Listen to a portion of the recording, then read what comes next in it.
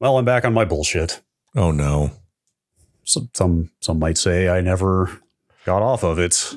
Well, okay, let me guess. You need both of your monitors died, and you're using the voice interface for the Windows now to do this, but you can't decide which monitors to buy. No, I mean, I did famously once play Mortal Kombat 3 with a broken monitor, but wait, how did you do that? Sounds. You just played with sound? We had an MK3 machine in the GameSpot office that the monitor died on repeated. Like, we tried to get it fixed, whatever, it wouldn't stick. At some point, Jeff and I just started playing MK3 with no screen. Who won? Mostly him. Okay. In my defense, I never liked MK3. I was all in on MK2. You're a purist. I consider 3 to be a massive downgrade. Is it because of Striker?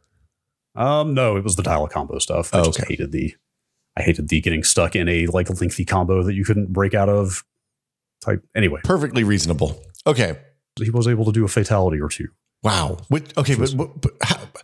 Pretty much the only fatalities you could pull off are the ones that were screen length away. Okay, I was going to say, because how do you know? Because you have to be the right number of pixels away. Yes, the positioning is pretty specific on those. But so yeah, pretty much all you could do if you did 2 jumps away from where you thought the opponent was, it should put you a full screen length, so you could. And could you see anything at all, or was it just wow, just black pit, nothing? This is amazing. It was an interesting exercise. Anyway, this particular bullshit is my quest for a PC speaker, like an old school, a piezoelectric one.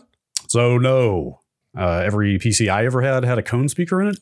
Oh, you want a paper one? Yeah, so it's weird. I went on YouTube and I found a dude who is messing with 86 box, and that thing synthesizes the PC. Yeah, it's not FM synth. It's whatever, square wave. It's a square. It's like a square wave piezo. Usually is what it was. What the sound it would make. Yeah, whatever came out of the speaker header on the motherboard. Yeah, I had one of those in my Wang. Right. So I interestingly found a video of a dude who thought it sounded too good coming out of 86 box because his family PC in the 90s did have one of the piezo electric ones. So he actually wanted it to sound worse, because this is all about nostalgia. Let's be honest here. Yeah, you want that bad sound from. I feel like Doom and Wolfenstein would both play sound out of your PC speaker. Yeah, actually, this led me on a weird rabbit hole of you could find software, digital audio playback drivers from that period that could play sound through the PC speaker purely on the CPU. There's YouTube videos of that stuff out there. There's a lot of wilds. Anyway, I never had one of the piezoelectric ones. Those are very tinny and thin sounding. We always had cone speakers in our cases. Yeah. So you can't if you go to Amazon or even Google and type PC case speaker, they're kind of not around anymore. Nobody makes one that's just a little tiny speaker with a speaker header on it. The piezoelectric ones are for days. You can pay $5 and get 10 of them on Amazon. Yeah, that seems right. But the bigger cone type. Well, it was like a 1.5 inch cone. Probably it wasn't very big. So that's the thing, is that I've been searching with language like PC case speaker all this time. Yeah. I was watching a video last night where a guy pulled the speaker out of a literal IBM XT, and it's just a little 8 ohm, half watt speaker. Yeah. Turns out if you go to Amazon and type in 8 ohm speaker, there are a bazillion. Yes, there's more choices you can possibly parse. Ooh. So now my question is, can I just buy an 8 ohm speaker and wire the terminals to the header on the motherboard? Is there any reason that won't work? Probably it's fine. What is I guess theoretically you could blow out the circuit on the motherboard, but you're about to replace that motherboard, so who cares? Let it rip. Oh, well, that motherboard doesn't work. Oh. That I would have to test it on a good motherboard to know. And yes, I saw some people talking maybe current could be an issue. You could blow something out if you don't pair things up right. Do I need an extra resistor in there? I know so little about electricity. Yeah, no, it's scary. I know how to use computers. I don't know anything about electricity. But I need to hear that beep. I need beep on boot. I realized that Windows 11 has a startup sound again. Wait, what? Yeah. Yeah. It plays a little chime. It's just dun dun dun. Is it Brian Eno level quality or? Yeah, it's okay. It's not Brian Eno level quality. But the Brian Eno one, frankly, is too long. It goes for a long time. I like how kind of indulgent it is. It's funny though, because there are interviews out there of him talking about how short it was, how hard it was to compose sounds that fit in it can't be more than it's 3 seconds, 7 seconds or something, isn't it? Yeah, like he's talked about how like hard and weird that exercise was. Yeah, this one's just like it's like a slightly long chime. It's not bad. I like a good startup sound. I miss them. Event sounds. We've talked about it for ages. We should do an event sounds episode. Did you? Okay, this is completely off topic, and we're breaking the format here a little bit. But did you ever replace Windows sounds with like a sound pack? I did Simpsons sounds. Oh, actually, yes. No, I totally had the Star Wars quotes for startup and shutdown. Yeah, I had Star Wars stuff for a while. But the Simpsons one, when I went through and watched The Simpsons with my daughter, it's funny because like I would hear a quote that was that I associate with like error messages in Windows, and it just kind of it made it it's like the computer equivalent of a smell memory where you smell some specific smell and you're like, oh God. And I was like, oh, this was the time that I messed up the modem. This is the modem bad sound. I don't like this at all. Yep. Nope. You're absolutely right. Every time that I hear Yoda say, help you, I can. Yes. I know that it's time to compute.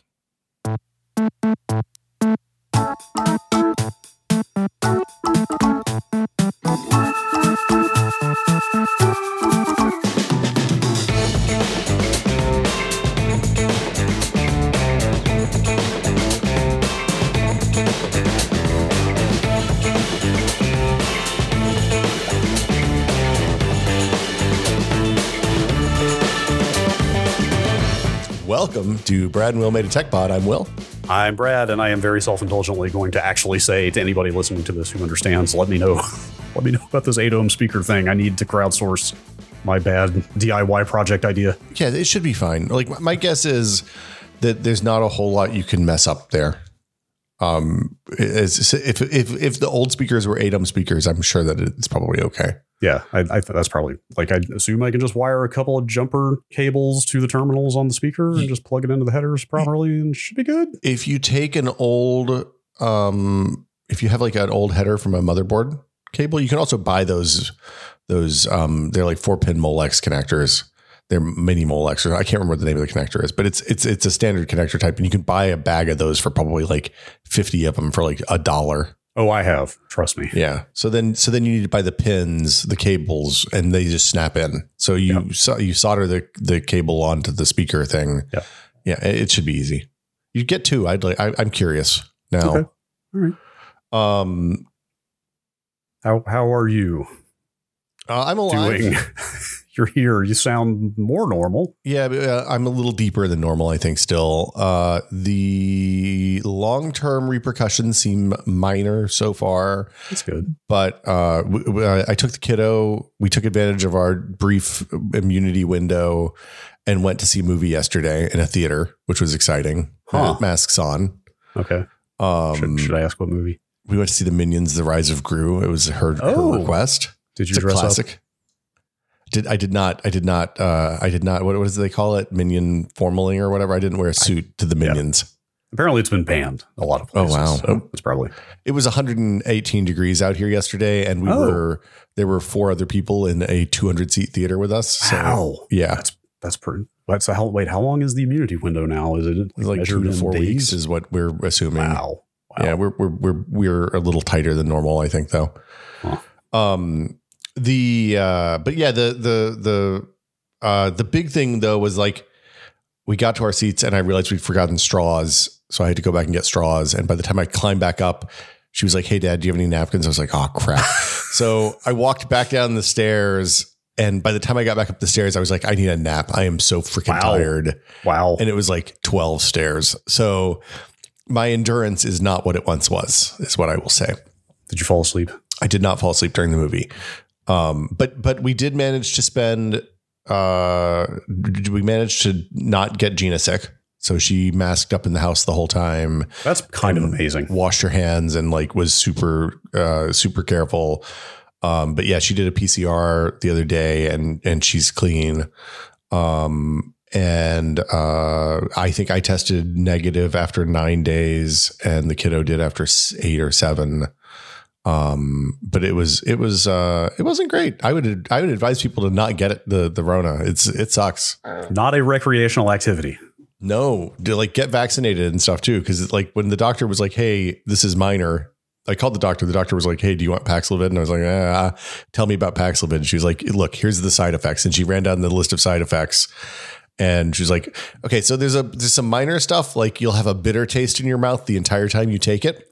Huh. I was like, that doesn't sound that minor. And she's like, oh, no, compared to the other stuff, it's minor. And she's like, kidney failure is a potential thing. I was like, oh, no, I'm probably good. If this is, I'll be okay. So, they have to tell you that. Yeah. That's just what the man wants you to think. So, but yeah, I feel, generally speaking, much better, a little congested, a little coffeeier than normal. And I'm still kind of taking it easy. So, yeah. I'm glad to hear you're on the mend, and yes, don't push yourself too hard. There's like a bunch of messaging coming out lately from the medical community, basically saying like, "Hey, please continue to take this seriously." Not from the standpoint of like trying to avoid getting infected, but more like once you get it, like don't just like work through it. Well, don't act like it's just a cold. Like the harder you push yourself while you're in the active infection, the longer it's going to take you to get better, because this really takes it out of you. Well, and my understanding is also there's a fair amount of data that indicates that seems to indicate that the longer it takes you to recover and the more you push hard during the recovery, the more likely you are to suffer from long COVID symptoms. Right. So like the doctor was like, okay, so here's the deal. You have to exercise. You have to do enough activity that like you get your lungs going, but not so much that you are straining yourself. So I was like, what does that mean? She's like, well, normally I tell you to go take a walk around the block, but since you're someplace it's 120 degrees outside, that's a bad idea. I was like, what if I go out and like move my arms and legs in the pool for 15 minutes? She's like, that's perfect. Ooh, sounds pretty good. Yeah. So I did a lot of floating in the pool. Like it turns out if you're going to have a fever and chills and stuff, being someplace where it's 115 degrees outside during the day and you can just go outside and immediately be warm, pretty good. That sounds all right. Yeah. Get sick in the desert if you can. Yeah. Hey, happy birthday, by the way, Brad. Thank you. I missed you earlier this week. I'm sorry. Thank you for that. Yeah, while you were convalescing, I had a birthday, which I guess per our now annual tradition means we're going to do a year in review. Yeah, congratulations on another revolution. Oh boy, no! It's just I'm deep into now I'm sitting here pondering like I'm still in my early 40s, right? Like 43 is like late. That's still early 40s, yeah. That's like late early 40s, not early mid 40s, right? Borderline early mid, yeah. That's what I'm going to keep calling it. Look, I'm late mid now, so oh no, I've got 1 year until I'm in late. Oh no. How much longer is the ponytail this year than last year is the real question. It's pretty long. Really? Well, I never. You got like 4 inches on it this year. Wow, that is a tight. I have developed a fairly tight bun. It's a tight knot. Yeah, like you could put a hat on that thing, you wouldn't even know it's there. It's true. It's true. If I let it down, it is like mid chest now. Wow. Like I'm kind of tempted to just keep going and see what happens. I mean, look, it's not like you leave the house ever. It's probably fine. Very true. Very true. Anyway, I just copied you. Yes. From a couple months ago when we did, after your last birthday, you chose the year you graduated from high school. 1993, a fine year. Yes. So I went and did the same, which is 1997. Well, we talked about it because like 97 is an interesting year. 98 is an interesting year. 99 is an interesting year. They're all kind of like a lot of, it was active. 96. Hey, it turns out every year, a lot of, you know what? Things happen. Stuff is happening. Yeah. All the time, it turns out. But yes, we settled in 97. Yeah. 97 is the year before I graduated from college.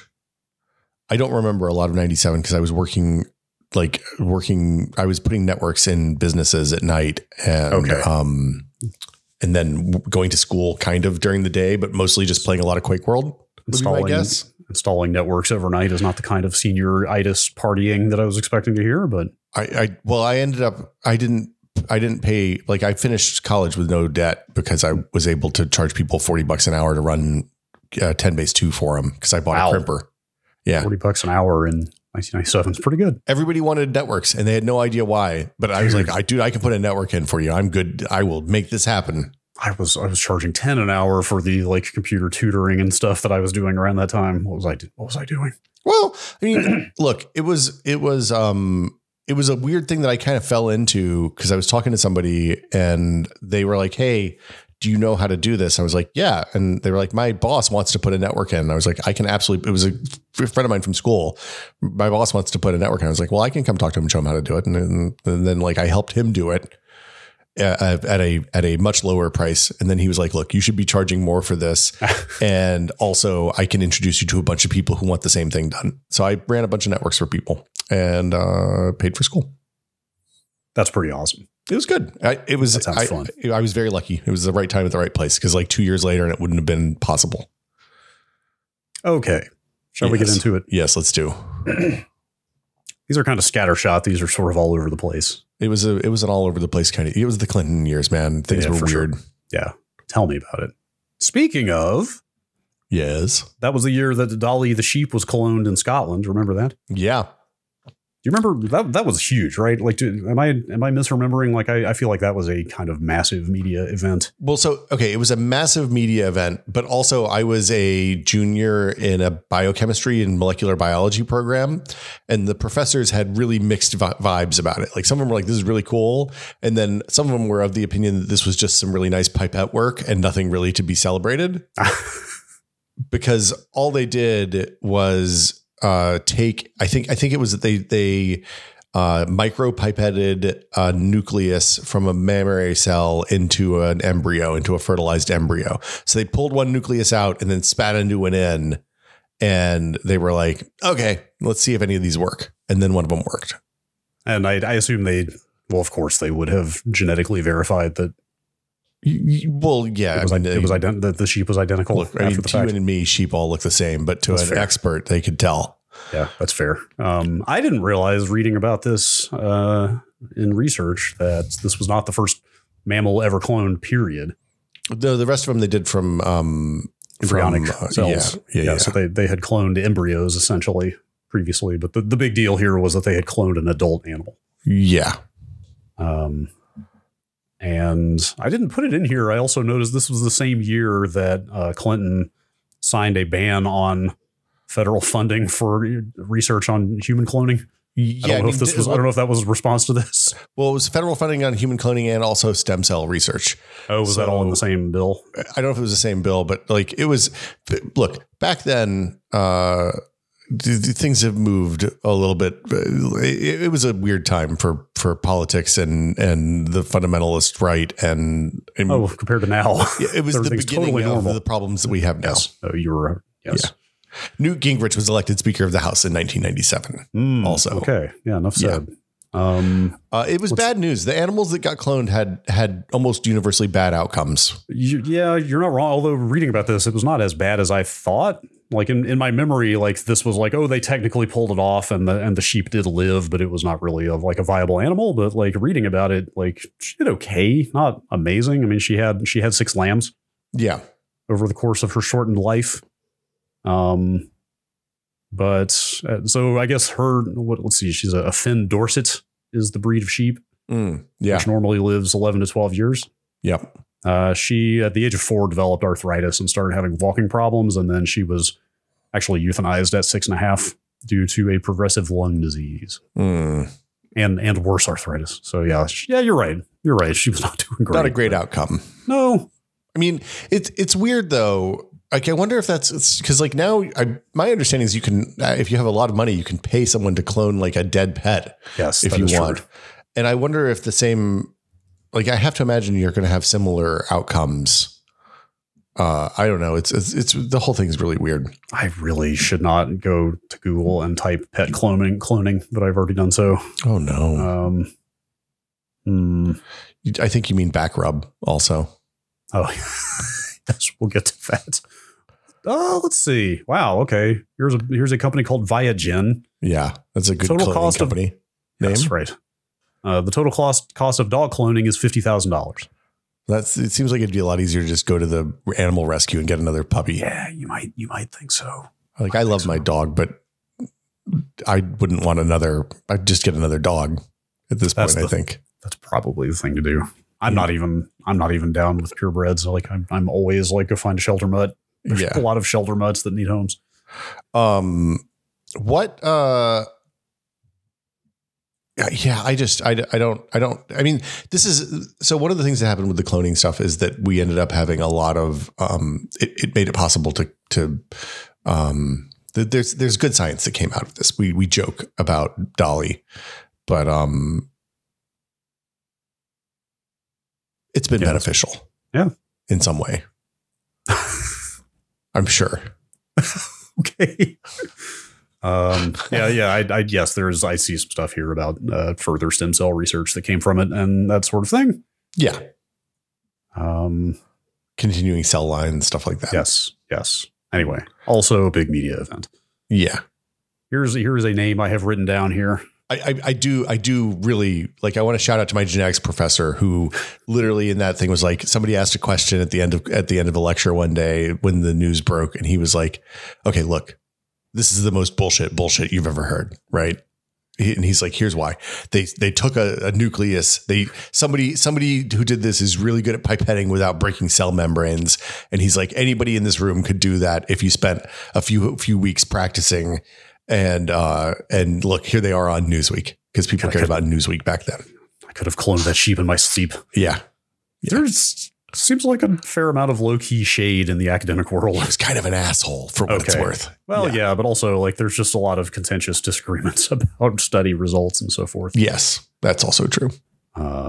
Okay, here's a name I've written down. Okay. WinNuke. Oh, yes. Do you remember WinNuke? Nuke.exe. I remember at the end of Hackers, they run that, and it's the thing that brings you hack the planet, bro.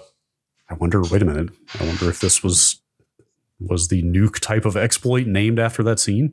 I think it's the other way around. Oh no, Hackers was 95, right? No, that's the thing. So WinNuke was released in 97. WinNuke is the first. It might have been. Yeah, and Hackers was a couple years before that. I think that's entirely possible. WinNuke is the first like wide scale internet vulnerability exploit type thing that I remember making the news and being a big deal.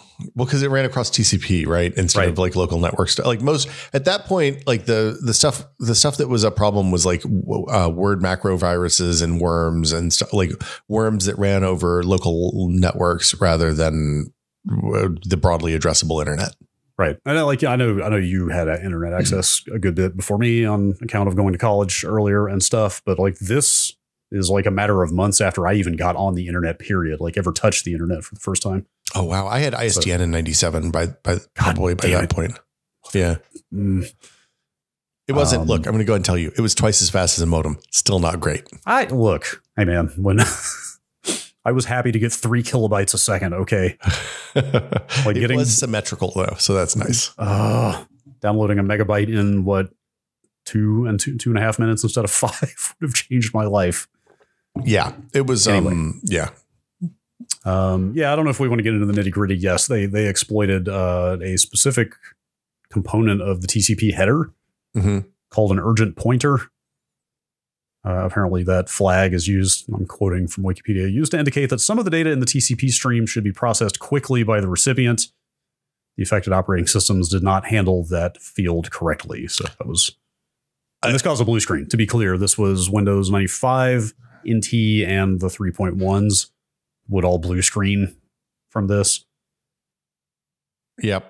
That would do it. We had a computer lab that was all Linux machines at this point in the CS department, and the admin of that group, after the lab closed, we would all go play 3-Wave CTF in there, and like the Linux version of Quake. No, we probably booted to Windows for that. Would be my guess. Okay. But also, people knew the IP addresses of those machines, and you'd occasionally get a mysterious blue screen if you're doing too well in the game. Weird. What a weird coincidence. Very strange. Yeah. Shocking. God, what Linux was even out in 97? Slackware, and that was about it. Red Hat. Probably Debian. I guess Red Hat was that early, right? Yeah, Red Hat and Slackware were the two kind of early ones. Gentoo was probably out shortly thereafter, if not by then. You're right, the Debian was, and I would not be surprised if I assume Gentoo has been around since the Stone Age. We found it in a cave. Gentoo was like the one that the hardcore people did, but I feel like the lab ran Slackware because that's what the guy who was the admin was a Slackware guy. Okay. That makes sense. Slackware was the one I had heard of in the 90s for what that's worth. And also, like, as much as Arch, I think, has the reputation for being like the graybeard distro these days, like I get the sense that Gentoo is like an order of magnitude more nuts than that. Gentoo, I installed Gentoo a couple of times, and the problem with Gentoo was you had to compile everything. That's exactly it. Like it's the one that makes you compile everything. Yeah, which like back then you'd get like probably a pretty decent speed increase on the hardware that you were running. Now it's just a thing that a crazy person would do because the power, like you don't. It doesn't matter. Yeah. Yeah, so that's the stereotype I've read about is like people just endlessly trying to optimize the compile flags for their kernel when they built Gentoo to get like 0.001% more speed. Yeah, but like if you're running a lab with 30 computers in it, then students are running it like Slackware, Red Hat, or something like that is the way to go. This is when when Red Hat was still not a like enterprise product at that point. It was just a Linux distro would be my guess. Interesting, because they didn't go public until like 99 or 2000, I think. So the username of the person who published the C code for this exploit was _ECI. What is ECI? It's short for? How much do you want to bet that was just their initials? Do you think that's... Oh. Eric, Chris. Don't know. Wow. Maybe. Did they find out who wrote it? Not that I've seen. Huh. Microsoft eventually issued patches some weeks or months later, but because the source code was out there, like a zillion little tools were made by all kinds of people with names such as Fed Up, Kill Me, Liquid Nuke, Muerte, Nuke Attack. So let's see. Well, I mean, it's important to remember at this point, Microsoft was the enemy of freedom on the internet. Right? Oh yeah, of course. This was firmly in the micro $ oft era. It may have even been a little bit before that. This is just when like they were just the evil empire, the destroying everything. They'd killed OS2 Warp. They were coming after your computers. God, Jean-Baptiste on the VLC false pod that we put up recently talking about there still being a version of VLC maintained for OS2 has made me really want to go install OS2. Install OS2. That's your out for your computer problems. It's the second time I've mentioned 86box on this episode. I've been eyeballing that thing for a while and kind of putting it off until I build a new desktop because it does need a fair amount of CPU grunt.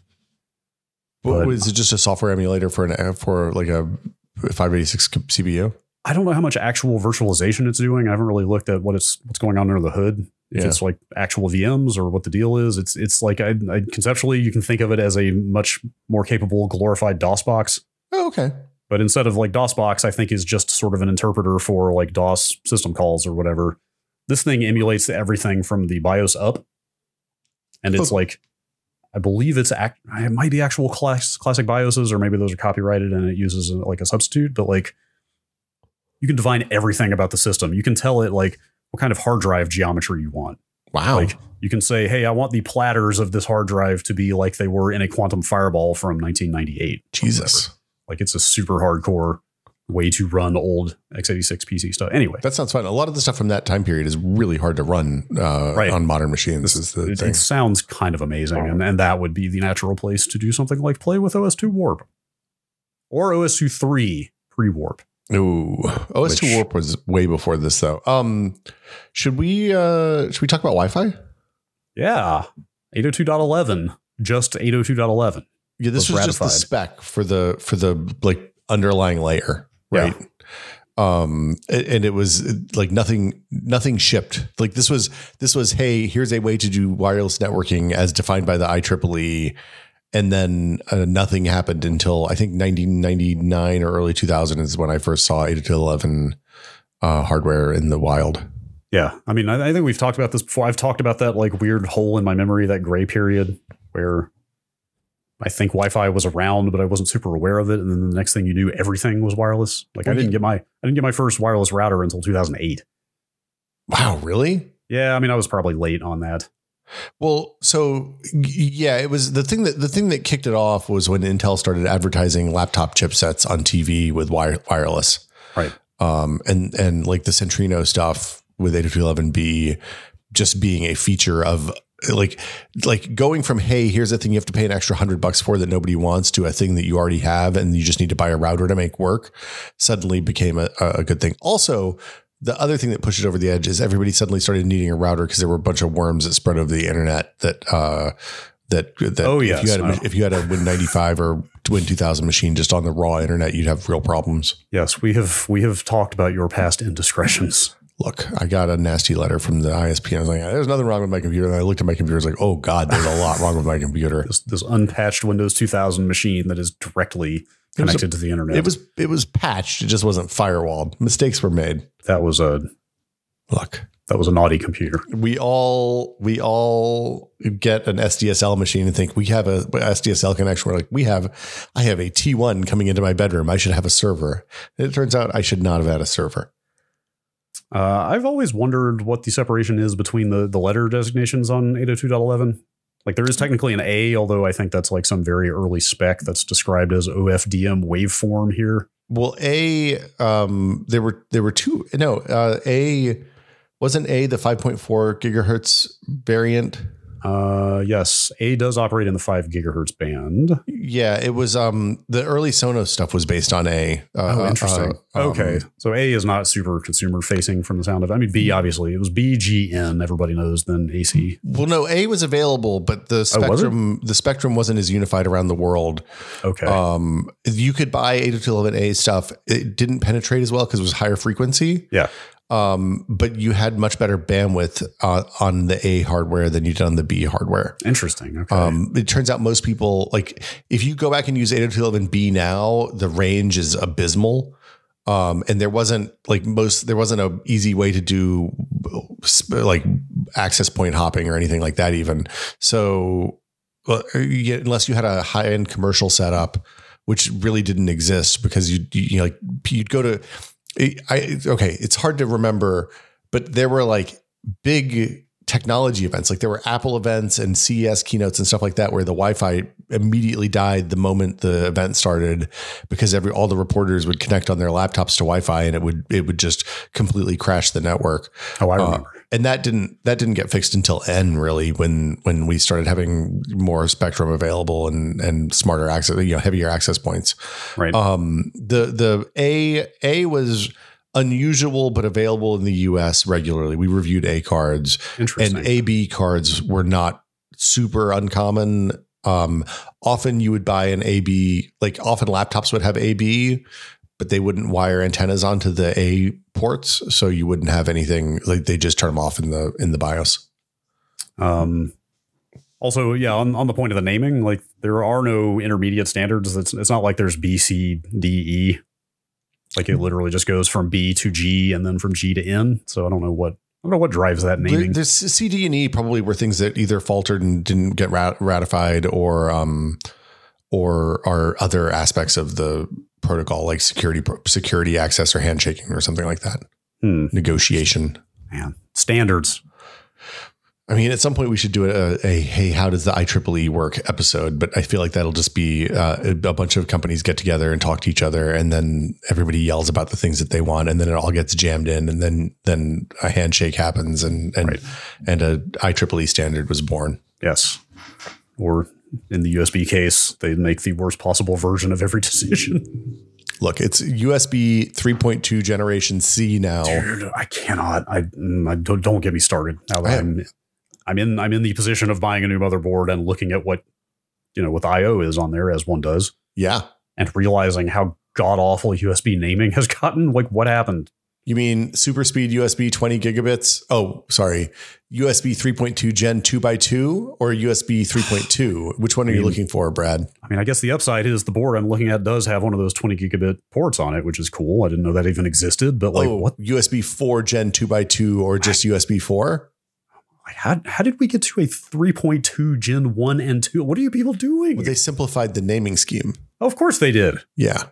That was what. So instead of having USB 3 and 3.1 and 3.2, now we have USB 3.1, 3.2, and USB 3.1 Gen 2, and then USB 3.2, and then USB Gen 3.2 Gen 2x2, which is a double wide 3.2 Gen 2 connection. It all makes perfect sense, Brad.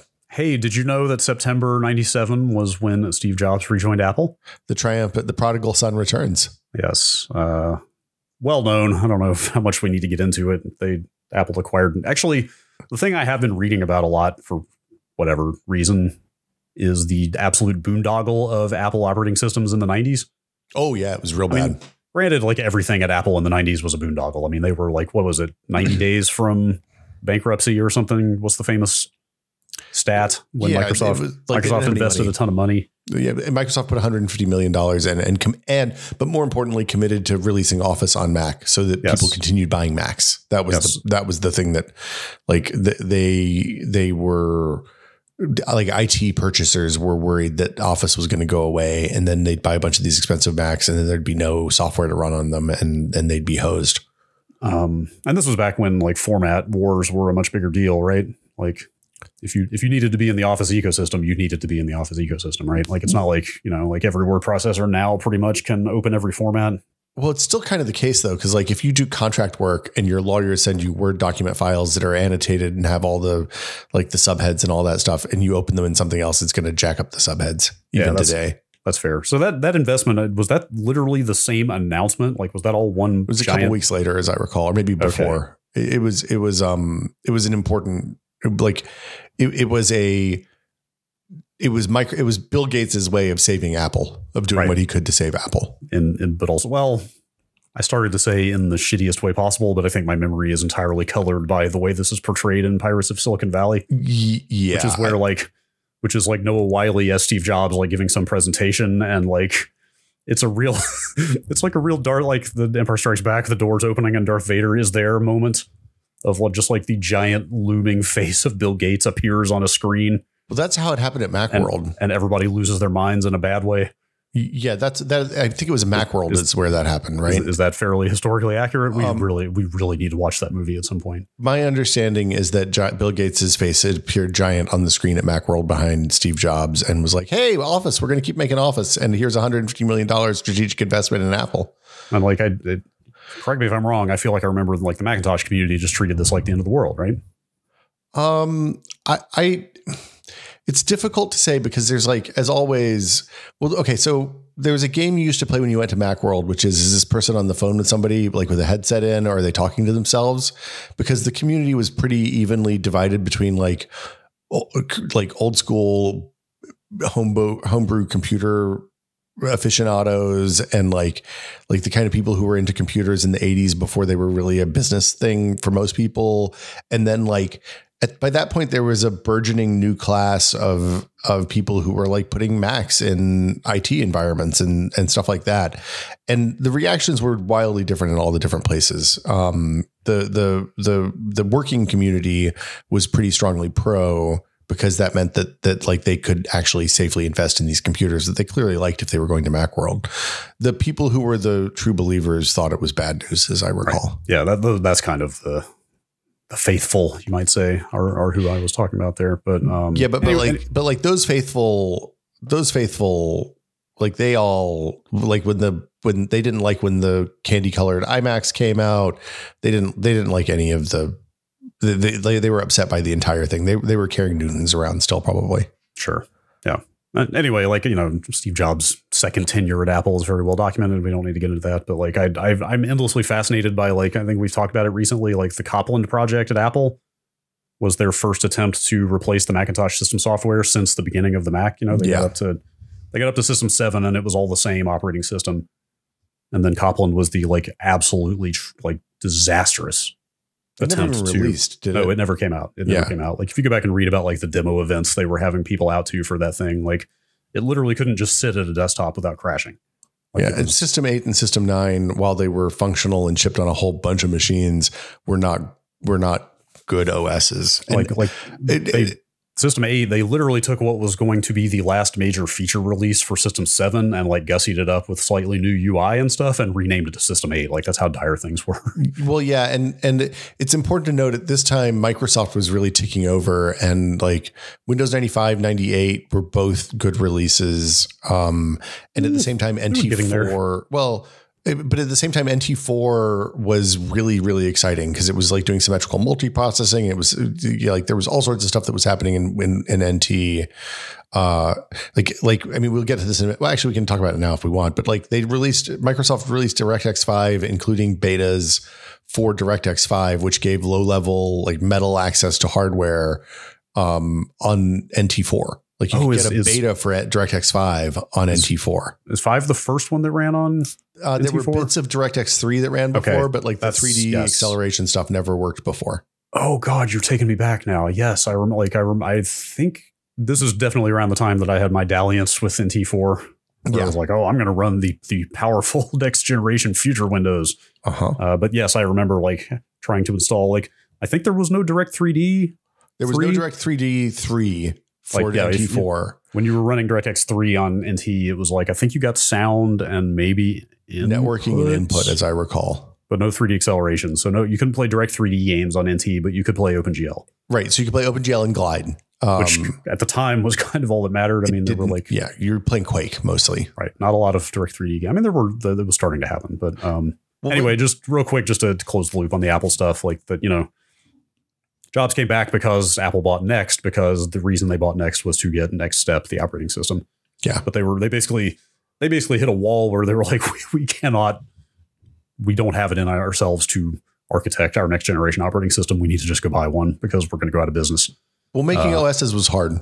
Yep. And they shopped, by all reports, they shopped around Next and B also, BOS, Jean-Louis Gasset's other Mac spinoff operating system. That's the Gil Amelio was running Apple at the time. I think they looked at some others as well, but you're right. Like B and Next were the two major candidates to become the next Mac OS. But both former high profile Apple employees who'd gone off to do other things. And dude, how incredibly different would the history of computing be if they had bought B instead of Next?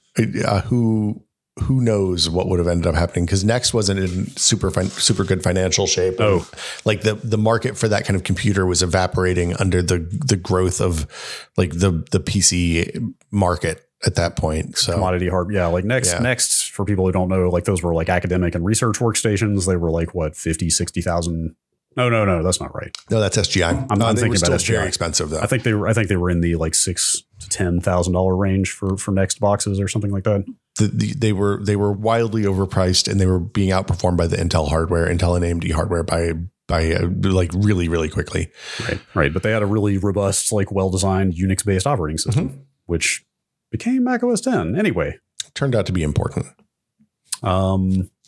This is right up there with Dolly in my memory of big media sensations. This was the year that Garry Kasparov competed against IBM's Deep Blue supercomputer in chess. It was the second time, right? Was it? I thought they had another game before that, but this was the computer beat him. Yes, this was the 6-game series where he lost. But it went to a tiebreaker, or a final game, I should say. Yeah, it was their second 6-game showdown. Okay. But the computer won in the final game in an hour or something. Yes, it was. I want somebody to make a movie about this, but I don't know how you make the computer the antagonist. Oh, I'm sorry. Yes, I had glossed over that. This is the year that it beat him. Yeah, previously I think he fought to a draw. Maybe I can't remember. I think he won. Yes, no, he beat it 4-2 the first time in '96. The thing I was interested in here was that actually I stopped and was like, wait a minute, what was this thing made out of? What did it run? And I went and looked. So they described it as a supercomputer at the time. Yeah. But it was mostly massively parallelized. It had 30 PowerPC CPUs in it. Well, that makes sense given IBM. Yeah. But it also had 480 custom microprocessors, which this article describes as chess chips. They were quite literally. So those, I've got a quote here from the museum where Deep Blue is shown off. Let's see. The chips contained 1.5 million transistors and ran at 24 megahertz. Well, I mean, if you think about the time, Pentium 2 was running at 233 megahertz, so that's not. Yeah. It's not, but still. Well, but so this museum display actually comments on that and see the chip contained only 1/4 of the number of transistors of a Pentium 2, but it was quite literally designed just to accelerate the algorithms, the kind of need for chess. Search algorithms they were using to play chess with. So this is literally the world's first hardware chess accelerator. Wow. Which, maybe 3FX should have gotten into the chess acceleration markets. I don't know. Maybe. They were too busy making graphics cards and physics cards when they could have been making chess cards. Yeah, it's funny that stuff didn't land for me, but also I don't know that I had a TV connected to TV. Like at that point, I had probably just a TV with a Genesis and a SNES hooked up to it. Sure. I don't remember a VCR maybe. Yeah, I didn't pay a ton of attention to it either at the time. But another interesting fact here is that Kasparov wanted to study other games that the computer had played prior, and IBM said no. Oh, wow. Really? So he actually just went and got a bunch of off-the-shelf commercial PC chess games and started playing those to try to Battle Chess and Chessmaster 3000. I'm really curious which ones he was playing, but yeah, he just went and played like straight up chess games to try to understand how chess algorithms worked, because they wouldn't let him see Deep Blue's history. That's really interesting, because normally in chess, the chess world, all past games are public knowledge. Like you can go back and watch everybody, like that's all recorded. You can go back and watch Garry Kasparov's games against everybody he ever played in a tournament. That seems like maybe questionable. I don't know. Yeah, got to give the computer some sort of edge. Fair. Let's see. Not a ton going on in space and astrophysics in 97. There was a Mars window there, right? Yes, the Mars Pathfinder mission. Yeah, that's the one with the little tiny itsy bitsy rover, which was the first rover, I believe, first wheeled rover, the Sojourner to tread another planet, and it was kind of an early internet phenomena, as I recall. Yeah, like the Quake news sites would post new pictures from the rover. The rover was a little solar powered 6-wheeled baby rover. So the Pathfinder was the one that landed in the bag, I believe, right? It was a bouncing beach ball, and it had to land flat side down. Yes, right. Yes. Or else so Pathfinder was the overall mission and lander, I believe. Yeah, and Sojourner was just the rover. Yeah, and so it opened up the side panels, and then the rover rolled off after a few days. And we got a lot of pictures. I remember seeing pictures constantly from that. It was cool. I'm surprised I don't remember that being more of a sensation, because you're right. It was the first rover to ever drive on another body in the solar system. Well, I also believe that was the first time I ever went to a NASA, or one of the first times I ever went to a NASA website. Like the NASA website, like they posted the pictures from the rover, and you could see them before they were on the news. If you just went to the FTP site, and they had to set up a whole bunch of mirrors because everybody was hitting it all the time, and we all had terrible connections. So like each of these pictures would take 10 minutes to download, and if they timed out, you'd have to download it again. It was a weird time. Yeah. It was also the year that they launched the Cassini probe to Saturn, which was the kind of sister mission to Galileo, which was the one that went to Jupiter. Right. But it launched from Cape Canaveral and did a couple of gravity assists around Venus, and then back to Earth, and then Jupiter on the way out to Saturn. But the thing that I remember most about that was we were supposed to go down for the launch to watch the launch, and then they kind of had to shut down guest access or whatever to the launch because of people protesting the RTGs on the probe. It was a nuclear powered probe. It had, I think, 35 pounds or kilograms, I think. It was like 70 something pounds of plutonium. Yeah, 33 kilograms of nuclear fuel, which would be like 70 something pounds. And people were upset, but Saturn was far enough away that solar panels of the time wouldn't work. Right. Or wouldn't provide enough power for the length of time. And as a result, they used a little radioactive isotope decay. It didn't, I feel like there were, I believe my understanding was that the two complaints about the anti-nuclear activists at the time were that if it exploded at launch, it would irradiate a large portion of Central Florida, which, whatever. Oof, wow. Judgy. Or also on the Earth assist loop, if something happened and it crashed back into the planet, it could irradiate the entire planet. And then NASA did the math on like what that would mean, which I'm sure was their version of the math was rosy, but they were like, at most it would cause like 5,000 early deaths or something like that due to cancer, which it was like kind of on one hand, radiate the entire planet, kill 5,000 people. That's not too bad. On the other hand, killing 5,000 people always is bad. It's always to be avoided. Yes. So yes. Luckily, the Cassini did not crash on the gravity assist. Those are pretty well established processes, and we got a lot of really good pictures and science out of that. And we sent a probe to Titan, I think. We dropped something. I can't remember which of Saturn's moons, the Huygens probe. I don't know how you say that actually. Huygens, I believe. Huygens. Realizing that this is a word I've only ever seen spelled and never heard said. I believe that's right. It landed on Titan. Yeah. Okay. It's a little itsy bitsy thing. Hang on, this can't have been the first nuclear powered probe. I thought Voyager. No. We sent a bunch of nuclear powered probes. Yeah, like why now? Was it the quantity of fuel? Or? It was because it was a lot of fuel, and people also. I don't believe that either of the Voyagers did Earth gravity slingshots.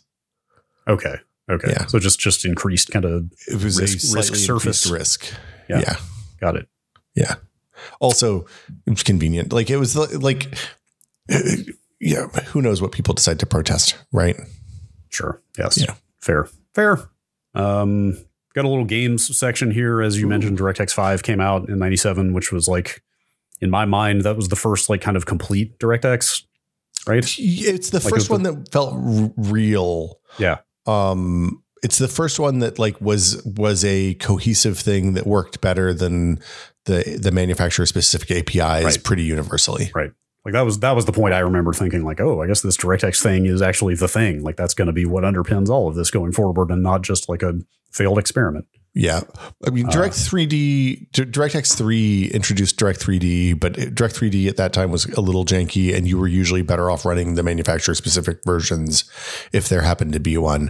DirectX 5 is when we stopped seeing the manufacturer specific versions and we started seeing games like Jedi Knight, Dark Forces 2 ship as fully 3D, Direct 3D accelerated games. Yeah. When you mentioned earlier that there were not a lot of Direct 3D games at the time, Jedi Knight is not the first, but it's one of the first major ones that I remember. It was the first of the ones that were actually also good games, I would say. Like a lot of the Direct 3D games you were getting at that time were like packed in with your 3D accelerator. Hyper Blade. Right. Like Revolt. Revolt was okay. It was a bedroom racing game. It's a good game, actually. No, it's like a totally good game. Yeah, I don't mean to malign it in any way, but it was not super high profile. A lot of MechWarrior 2 ports. I mean, this was as we've mentioned, this was right in the middle of like John Carmack's soapboxing about how terrible Direct 3D was all the time. So still a lot of the big game development was happening with OpenGL. Yeah, or OpenGL specifically tuned to work with Glide. Oh yeah, Glide, like the Glide wrapper. GL, yeah, the wrapper. Good old Glide wrapper. But it was kind of it was weird because it was also, I mean, the N64 came out in 96 technically, but I don't think I knew anybody who had one until 97. You reminded me of this because you mentioned that for this, and I was like, what are you talking about? It came out in 96. I got one on launch day. Like that, no, but then now you're making me think I've forgotten that, like, were they actually really hard to get for a while? I think you might be right. I remember the first time I heard about them being available in stores where you could get one if you hadn't like pre-ordered or put money down or something was that Walmart and Target started having them just after Christmas. I think you're actually right. Because I got mine in January and I ended up driving to 4 different stores to find copies of. Did it come with Mario 64 or did you have to pay for Mario 64? Oh gosh, I'm trying to think. It was not packed in, but something happened where they like, I'd have to go pull this up. I want to say they like lowered the price of the console right before launch. If I'm not mistaken, something strange happened with the pricing right around launch. I feel like when I bought the console, I got the only game that they had that I was interested in was Wave Race. And then I had to drive another 40 miles to get Super Mario 64. Like, look, I mean, wait.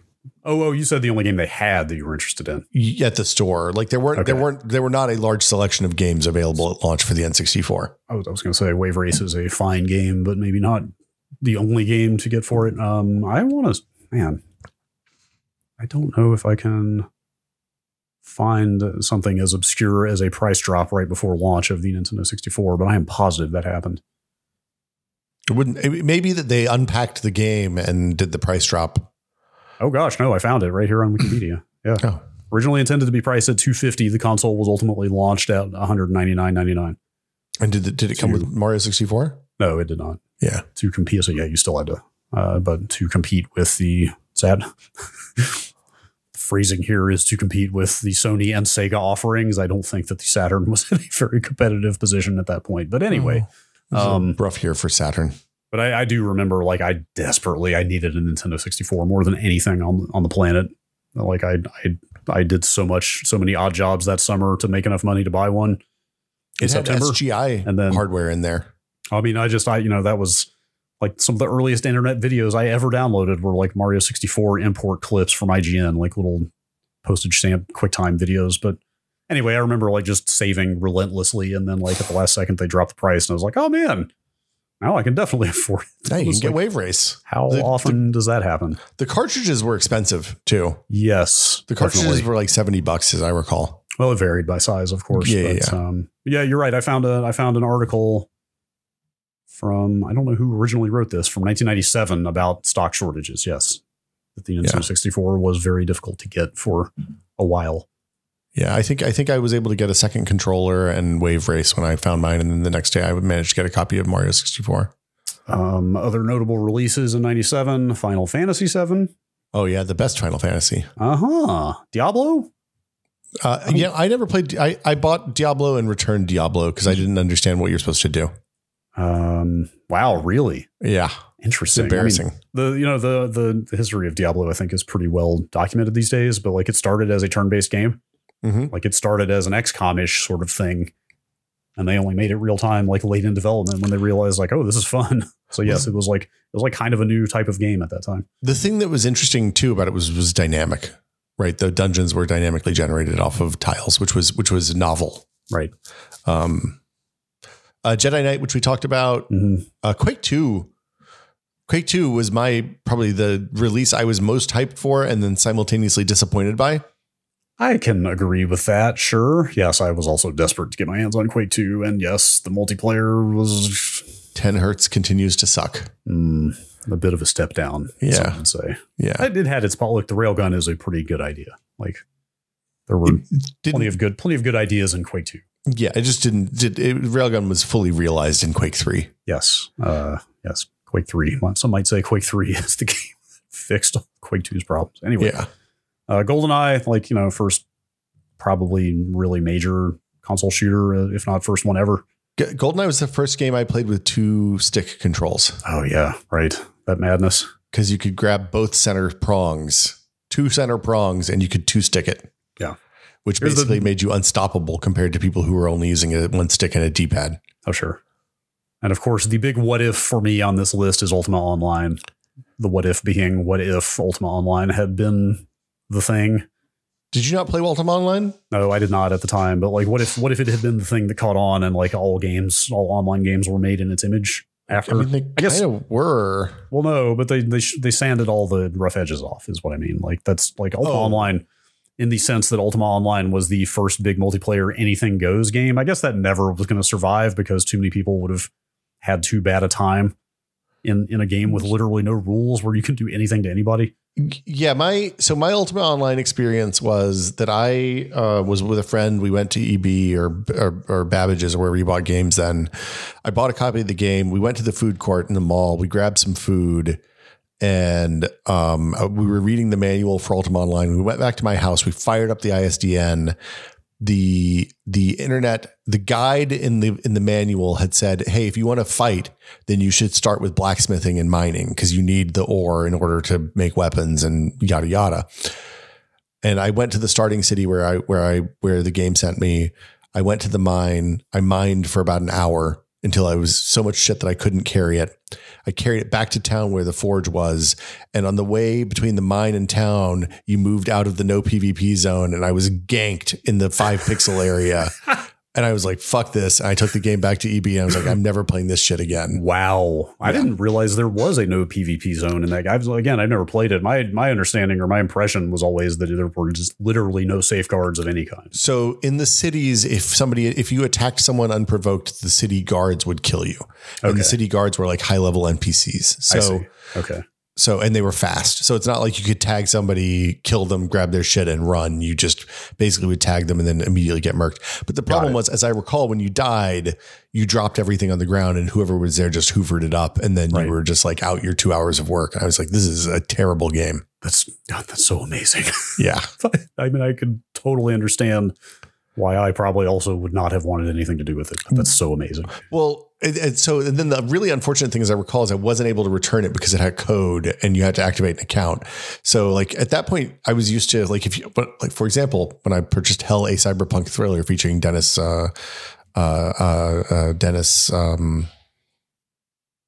Hopper. Yes. I was like, this game is terrible. And I took it back to the store and they gave me my $50 back and I bought another game. You couldn't do that without Ultima Online. It was a big disappointment. Yeah. So I ended up playing a little bit more, but I never got good at the Ultima Online. I don't understand what Ultima Online is at this point. I'm on UO.com. It still exists. And it seems like quite active. There is a post from July 12th. If only you had a video game website where you play video games and could get into a 20-year-old MMO. There's seriously a blog post from July 12th bylined by the UO dev team. Like apparently and there's an EA logo still at the bottom of this website. Like is UO just still going? It's still going. Yeah. Wow. The interesting thing is a lot of the early designers on UO were hired straight out of like the Mud and Moo worlds from the early 90s. And then most of them went on to do other things. Like Raph Koster was early on UO and ended up making Star Wars Galaxies and working on EverQuest and a bunch of stuff for Sony Online. And yeah, did Brad McQuaid have it? He's the main EverQuest name that you remember. Did he have anything to do with Ultima Online? I don't know if he was at Ultima Online. I think he was a Mud. I think he had a Mud at that point. I can't remember. But yeah, I mean, like that's super interesting. Let's see. Yeah, you're right. He was working on EverQuest while Ultima Online this was was in the process of coming out. But yeah, like that's a really interesting through line to me from Mud to UO to EverQuest to WoW, right? Like it took all these steps to get to the one that really blew up and became like the phenomenon. And that was the people make all kinds of derisive jokes about theme park content and Care Bear or whatever about WoW, but like that was the one with all the rough edges kind of smoothed down. Yeah, I mean, but there is like UO and EverQuest especially. Like UO was a graphical interface on top of like a lot of mud mechanics that then also had other mechanics that made sense in a graphical game layered on top. Same thing for EverQuest. Like EverQuest, there was like positioning and stuff like that in that game because it was a 3D world and you had to rogues had to attack from the back to get their bonuses and stuff like that. But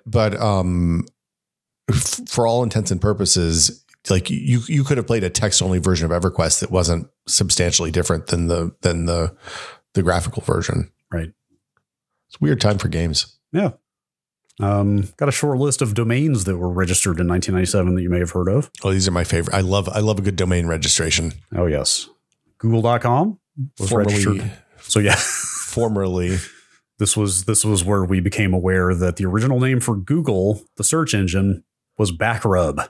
You think that's because the algorithm benefited, like rewarded links? So like you give me a back rub, I'll give you a back rub. Interesting. I don't know. Linking back was the benefit. Like that was Google's big innovation when it launched, right? Like other search engines weren't really doing like algorithmic sorting of results, right? Well, no. There was all sorts of algorithmic sorting of results. The big thing was that they valued links based on the number of links coming into your site. So like if you were a site like Slashdot, where you had a bunch of other sites that linked to you, a link out from Slashdot was more valuable than a link out from chudhaven.com or some site that like 8 people linked to. I guess what I mean is like, what's the word I'm looking for? Like intentional or intelligent sorting of results. Like they had like an actual methodology that was like serving a specific purpose. Yeah, I mean, I think everybody else did too. The thing that everybody else did before though was just weighting the number of links into a site. Okay. So like like Lycos or web crawler or whatever would I'm sure there was some sort of proprietary secret sauce, but the main gist was, hey, this site is very popular, therefore we'll put it above the site that is slightly less popular in the rankings. Right. I've distinctly remember like pre-Google is like, whatever. Like I used Alta Vista for a while, probably used Lycos here. And you know what I mean? Like you weren't that attached to a search engine. Yeah. There was a search engine that literally popped up 4 frames with 4 different search engine results in it for everything that you searched. Like it was. Oh, that's right. I forget what that was called. Metacrawler or something, I think. Was that Metacrawler? I definitely remember the name Metacrawler. Anyway, yeah, like I distinctly remember like once Google came along and people started talking about it, it was like, oh, well, this is the search engine to use from now on. So they registered the name and the domain and probably incorporated the company and all that, but we didn't see Google for another 2 to 3 years. Oh yeah. I was in college, like 99, 2000 before I remember seeing it at all. Yeah.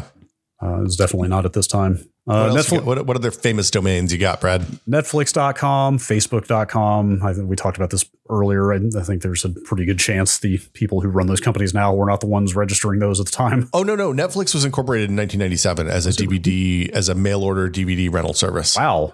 Yeah. So that's wild because our next topic is that DVDs didn't even launch until 1997. So they were pretty ahead of the game there. Well, I think they looked at the cost of mailing a disc because disc mailers had a different rate on the USPS. And they were like, hey, here's a business. Facebook, I'm sure was not, Mark Zuckerberg would have been like 2 at that point. Sure. And we all know how Facebook was made in that documentary, The Social Network. Mm-hmm. But Craigslist, I think, was actually Craigslist. Craigslist was in 1999, like popped up in the late 90s. Yeah. I got to reading about the history of Craigslist a while back, not recently enough to remember a lot of the details, but I was really fascinated by the way he's run that thing. It is a fascinating company. It's like, I mean, he makes an extremely healthy living off of it, but he's like, he's resisted like most attempts to monetize it in really deep, shitty ways. Yeah. He viewed it as it's funny because like on one hand, good intentions and well meant. On the other hand, he literally decimated the entire newspaper business in the Western world. Yeah. So good with the bad, I guess. That's fair. That's fair. Yeah. But it is kind of a public service, right? Like, yeah, for the end user, the thing is extremely valuable. Look,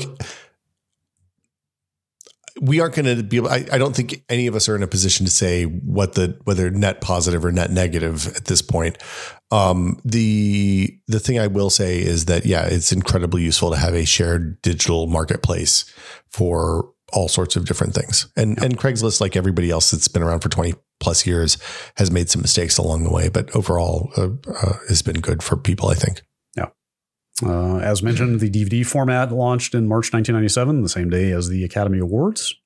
In the US or everywhere? Oh, US. So I guess we were like the last region to get DVD, actually. It came out in Japan in November of 96. The rest of Asia got it in, I think, January. Even like New Zealand and Australia, which, how many regions? There were 5 DVD regions. 5 DVD regions, yeah. I wonder, was Australia and New Zealand a region? Oceania, I believe, is what that one was.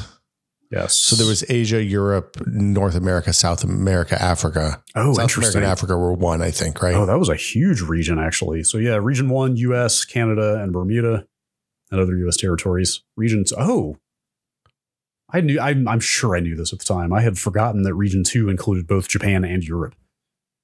Oh, I didn't know that. Yeah, region 2 was Japan, Europe, South Africa, Egypt, and the Middle East. 3 was Southeast Asia and East Asia, including Hong Kong. Australia, New Zealand, Pacific Islands, Central America, South America, and the Caribbean for region 4. Oh, and then Africa was region 5? 5 was Eastern Europe, Baltic states, Russia, Central and South Asia, Indian subcontinent, Africa, North Korea, and Mongolia. Yeah, suck it, North Korea. And then this is on an Amazon help page. Wow. This is listing China as a region 6. I don't know if that came later. I don't remember there being a region 6 at the time. We might not have ever seen region 6 stuff. I don't think I saw the first way to get a DVD player that was reasonable for my income bracket and the amount of money I was willing to spend was to buy a Creative kit for $200 that had an MPEG-2 decoder card and a DVD-ROM drive that went into the computer. Yeah. And then I ran a really long ass analog cable from the bedroom where the computer was into the living room where the computer was, where the TV was. Well done. And you could anamorphic squeeze those. That big Panasonic TV I had. Oh, you can't beat the anamorphic squeeze. Oh yeah, all those extra pixels. No black pixel. No, don't waste any pixels on black. No bars. It was much later before I had a TV that could do that. Like probably my last CRT, my Sony Vega that I got. I had to do it manually. You had to manually squinch the pixels down until it looked like it was the right height. Yeah, with the knobs. You had to do the anamorphic squinch. Yeah. It was a big deal. I think I bought that Creative thing because at the time the DVD publishers were doing like send us your receipt for buying a DVD player and we'll send you 5 or 7 free movies or something. And it was like Twister and Lost in Space and a bunch of not great movies, probably. It sure was. I remember the Matrix was the first like big DVD release that like was like, oh my God, you have to see this. You have to find somebody with a DVD player and go see this.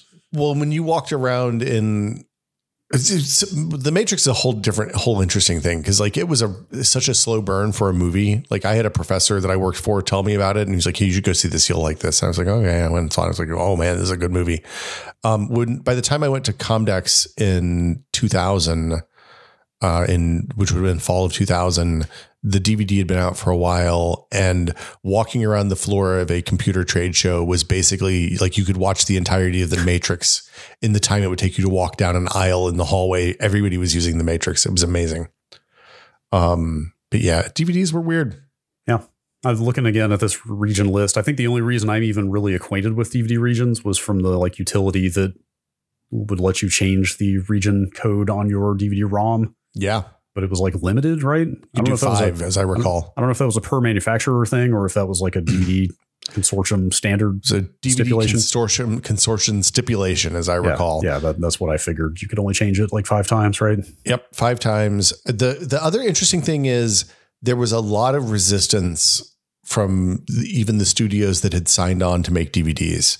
Like there was a lot of there was a competing format called DivX that was a rental only format, basically the discs were disposable that people didn't like for a multitude of reasons. I don't believe that landed in 97. That was a little bit later, but the like early on, a lot of studios didn't do new transfers. So you'd have like a VHS quality transfer onto a DVD. A lot of studios wouldn't do anamorphic discs. So you'd have like 480 lines, your DVD was a 480 line vertical lines of video. And if you had a 16:9 movie, non-anamorphic, it was like a basically VHS quality transfer at that point because of you're getting the same number of lines you got on VHS, which was like 240 or something.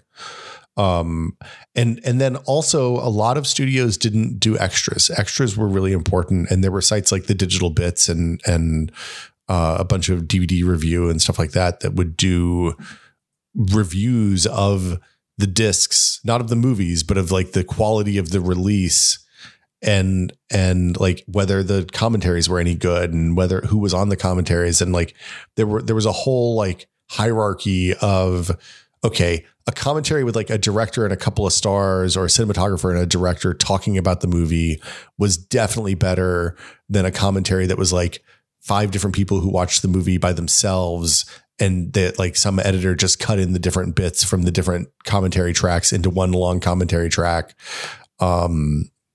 Like some people would do like journalist commentaries. So like you'd get a critic that would like that would talk about, Gene Siskel would talk about one of his favorite movies on a commentary track, which feels weird to me. People just didn't know what to do with this at all. It was a really fun time. I had completely forgotten about that early DVD phase where, like you kind of had to do some research to see if the movie you were buying was actually worth buying or not, because they had just like you said, just like shit, whatever transfer they already had onto a disc with nothing. And it's like, oh, And then that led to the situation later where once DVD blew up, everybody wanted to re-release their movies in like nicer transfers with more features. And then you had to go like, okay, which one am I buying here? Am I getting the crappy early release or is this the nice deluxe later one? Like that was, yeah. Well, and sometimes they like Jurassic Park famously released like 5 different boxes in the same day. And like there was a Dolby Digital box and there was a DTS box. The DTS box, because the DTS audio took up more data, had fewer special features, but it had the good audio mix because it had the DTS mix. So if you wanted the special features and the good audio, you had to buy 2 different discs. It was a lot. This was pre multi-disc releases, I assume. No, these were still multi-disc releases, but like, so they couldn't put 5, like the DTS version had multiple audio commentaries and there wasn't enough room on the main disc for multiple audio commentaries, and the DTS track was the big thing. I miss the heyday of DVD special features and extras and behind the scenes. Oh yeah. It reached its apex. Lord of the Rings, like especially on the extended edition DVDs, like easily the best behind the scenes and special features that have ever been produced for any film ever. Look, I'm going to make a strong argument for the Criterion edition of Armageddon, where Ben Affleck is so hammered doing the commentary, he just tells you what it was like working with Michael Bay. Oh yeah, it's a very good commentary track. I want to say which Schwarzenegger movie is it where he also got really drunk for the commentary? I think it might be Conan. There was a lot of them. Yes, Racer. He just there's one where he just like narrates what's happening on this. This is when I shoot the guy in the face. Ridley Scott loves to do that too. Like if you watch like the Ridley Scott commentaries for like Prometheus and Alien Covenant and stuff, like half of it is him literally just describing what's happening on screen. I'm going to say, like, I learned so much about how people talk about movies and what people think about when they're making movies and, you know, what their intent. Like the neat thing about it was a place to get direct kind of from the horse's mouth. Sometimes they were, you know, the little hagiographied stories about what they were trying to do when they were making a movie. And like that doesn't exist in the streaming world as much anymore. Like you don't see a lot of director commentaries and stuff like that. So it's a little bit of a bummer. Rian Johnson famously releases commentaries as podcasts, so you can take them, put them on your phone and listen to them while you're watching the movie in the theater. That's nice. That's something. Which I like. Yeah. My understanding is, they just, nobody feels like they can justify the expense anymore. Yeah. It's a given the expense of making a 2-hour audio production is like basically the people's time plus a couple hours of editing. I'm talking more like having a crew on set, like actually shooting as production's happening and stuff like that. Like, well, the big deluxe, like again, if you have never seen the Lord of the Rings stuff, it's like 20, 7 discs. It's for each movie, right? It's like 20 hours per film of stuff. Yeah. Like it's insane. And it's all so interesting. And like that cast was clearly having such a good time. Well, and Peter Jackson cared about what he was doing too, which is the like, I think now the thing that happens often is like productions will invite a YouTube channel to come, but those folks come for like a week at most, probably. And they're not there for the full 40-day shoot or 80-day shoot or Lord of the Rings those shoots were long, but anyway, over a year. Yeah. But anyway, go watch those features if you haven't. I've watched them more times than the movies. Well, and a lot of that stuff's on YouTube now too, which is kind of cool. Yeah. That's not surprising. Okay. Last thing here. Speaking of movies, that was 97 was when the Star Wars special editions hit theaters. Oh man, I was so excited for that. As was I. The thing that happened though was the year before they re-released the original cuts in theater. Oh, no, not those didn't hit theaters. I don't. Yeah, think. They absolutely did. I saw Star Wars 2 times during this time period. To be clear, you're talking about. So actually, weirdly, I just pulled this up. Like the TV commercial that ran back then, the like see them again one last time marketing campaign. That was for the release with the like half face covers, right? Remember that? It was a Stormtrooper, Yoda, and Vader. Each cover was like the cover was split with like half of their face showing against black. Are you sure those ended up in theaters? Yeah, they released. There were 2. Hold on. Star Wars K1 Star Wars 96 release date. Yeah.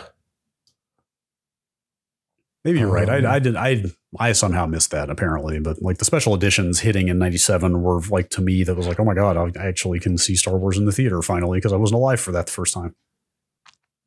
Yeah, they launched. I can't. This is from the time when the internet is not super useful to you. Yeah, no, that's fair. The 96 one I remember being a big VHS and Laserdisc push because they were straight up Disney style going to vault it. They were straight up saying, and I just watched that TV commercial. They were like this will be your final chance to own the original Star Wars trilogy. Which at the time I don't think they had come out and said, hey, because we're going to change a bunch of shit and never make the originals available again. Well, they did eventually on the Blu-ray release, as I recall, but it's a bad transfer. The DVD one. The DVD release of Star Wars had the Laserdisc transfers, but they were like... They're bad and non-anamorphic. Pillar boxed, and it's a mess. Anyway. Yeah, there was an earlier release. Here we go. 1995. The original trilogy was released on Laserdisc, blah, blah, blah, blah, blah. Yeah, that's the one I'm talking about. Maybe they didn't show it in theaters. Maybe I don't think they did. Here we go. No, 1981. Huh. Yeah, no, that was very much here's your last chance to own these movies.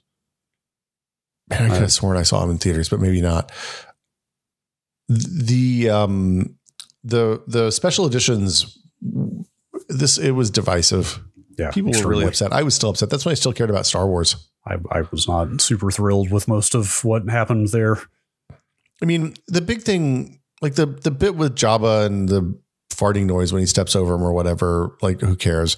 The fundamental, the big thing was that changing so that Greedo shot first, like changes a core aspect of that character. Yeah, of course. Yeah, that stuff. And it's well tread. We don't need to talk about it, but yeah. I mean, historically, those are interesting to look back at for me as being basically the test bed for the prequels. And the prequels are the beginning of the modern era of digital filmmaking, right? So I think that's fair. The special editions were basically like ILM starting to work out all of the techniques that they were going to need to pull off the prequels, right? Yeah. I mean, I think that's fair. The interesting thing, it was funny because by that point we had seen a bunch of DVD releases that were like, Blade Runner famously had like 6 cuts by this point or 4 cuts by this point. It was before the final cut that Ridley Scott eventually released. Yeah. But like there was the studio cut with the narration, and then there was the unicorn cut. There's the TV cut and a bunch of different stuff. This was the first time I remember a director saying, look, this is just the version of the movie now. Like we're not, if you don't like this, too bad. Right. I mean, that's an extremely George Lucas thing to do. But yeah, I don't know. I feel like it was a weird, look, realistically, this is a thing I cared much more about 25 years ago than I do now. Yeah, sure. Well, especially because like there's all these other ways to get what you want now, right? Like the despecialized editions happened. The Project 4K scans are out there now. Yeah, I guess if you wait long enough, eventually life finds a way, right? Yes, somebody's going to figure out how to bring back the thing you miss one way or another. But well, for me, I remember being upset about the preservationist thing, right? Like because they did destructive scanning on the old negatives.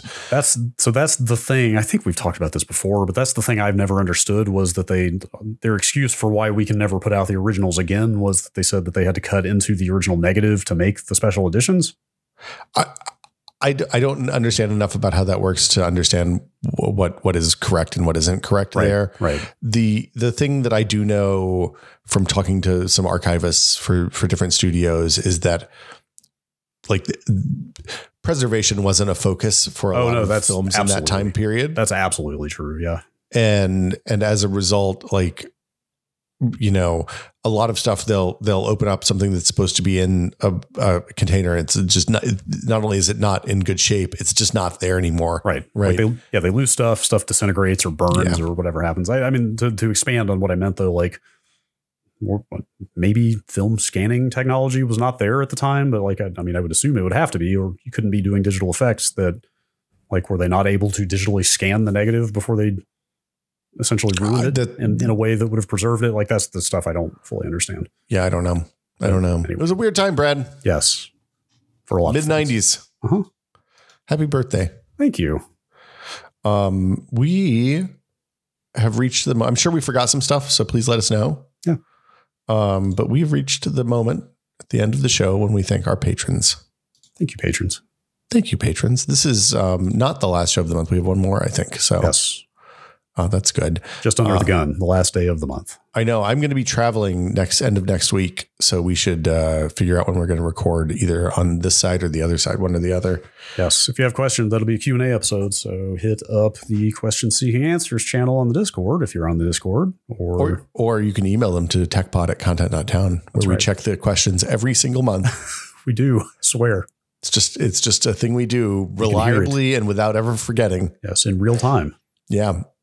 But thank you to all of our patrons, everybody who supports us. We really appreciate it. And we hope you have enjoyed the episode. We'll be back next week with another episode. But before we go, we would like to thank all of our patrons, but especially our executive producer tier patrons, including Paddle Creek Games, makers of Fractured Veil, Andrew Slosky, Octothorpe Bunny Crimes, Just Wedge, Jacob Chappell, Joel Krauska, Twinkie is the pick and place, and James Kamek. Thank you also so much. We really appreciate you. Thank you. Thank you. The phrase Octothorpe Bunny Crimes cinematic universe was uttered on the Discord recently in reference to like us and Nextlander and Shift F1 and just like a lot of the like sort of Whiskey Media adjacent podcasts that have siloed off in different areas. Bunny crimesing out all around the world. I really enjoyed that as an umbrella term for this loose family of podcasts. Yeah. It's always nice when there's a crossover episode. I enjoyed Abby on the Nextlander podcast this week. So. Yeah. But that'll do it for us this week. We'll be back next week with another episode of the show. Thanks everybody for listening. We also have coming up a fabulous episode of the FossPod over at fosspod.content.town, where we talk to the folks who make Blender, which was fascinating. Yes, excellent conversation. That'll be out later this week. Thanks for listening, everybody. We'll see you all next week. Bye.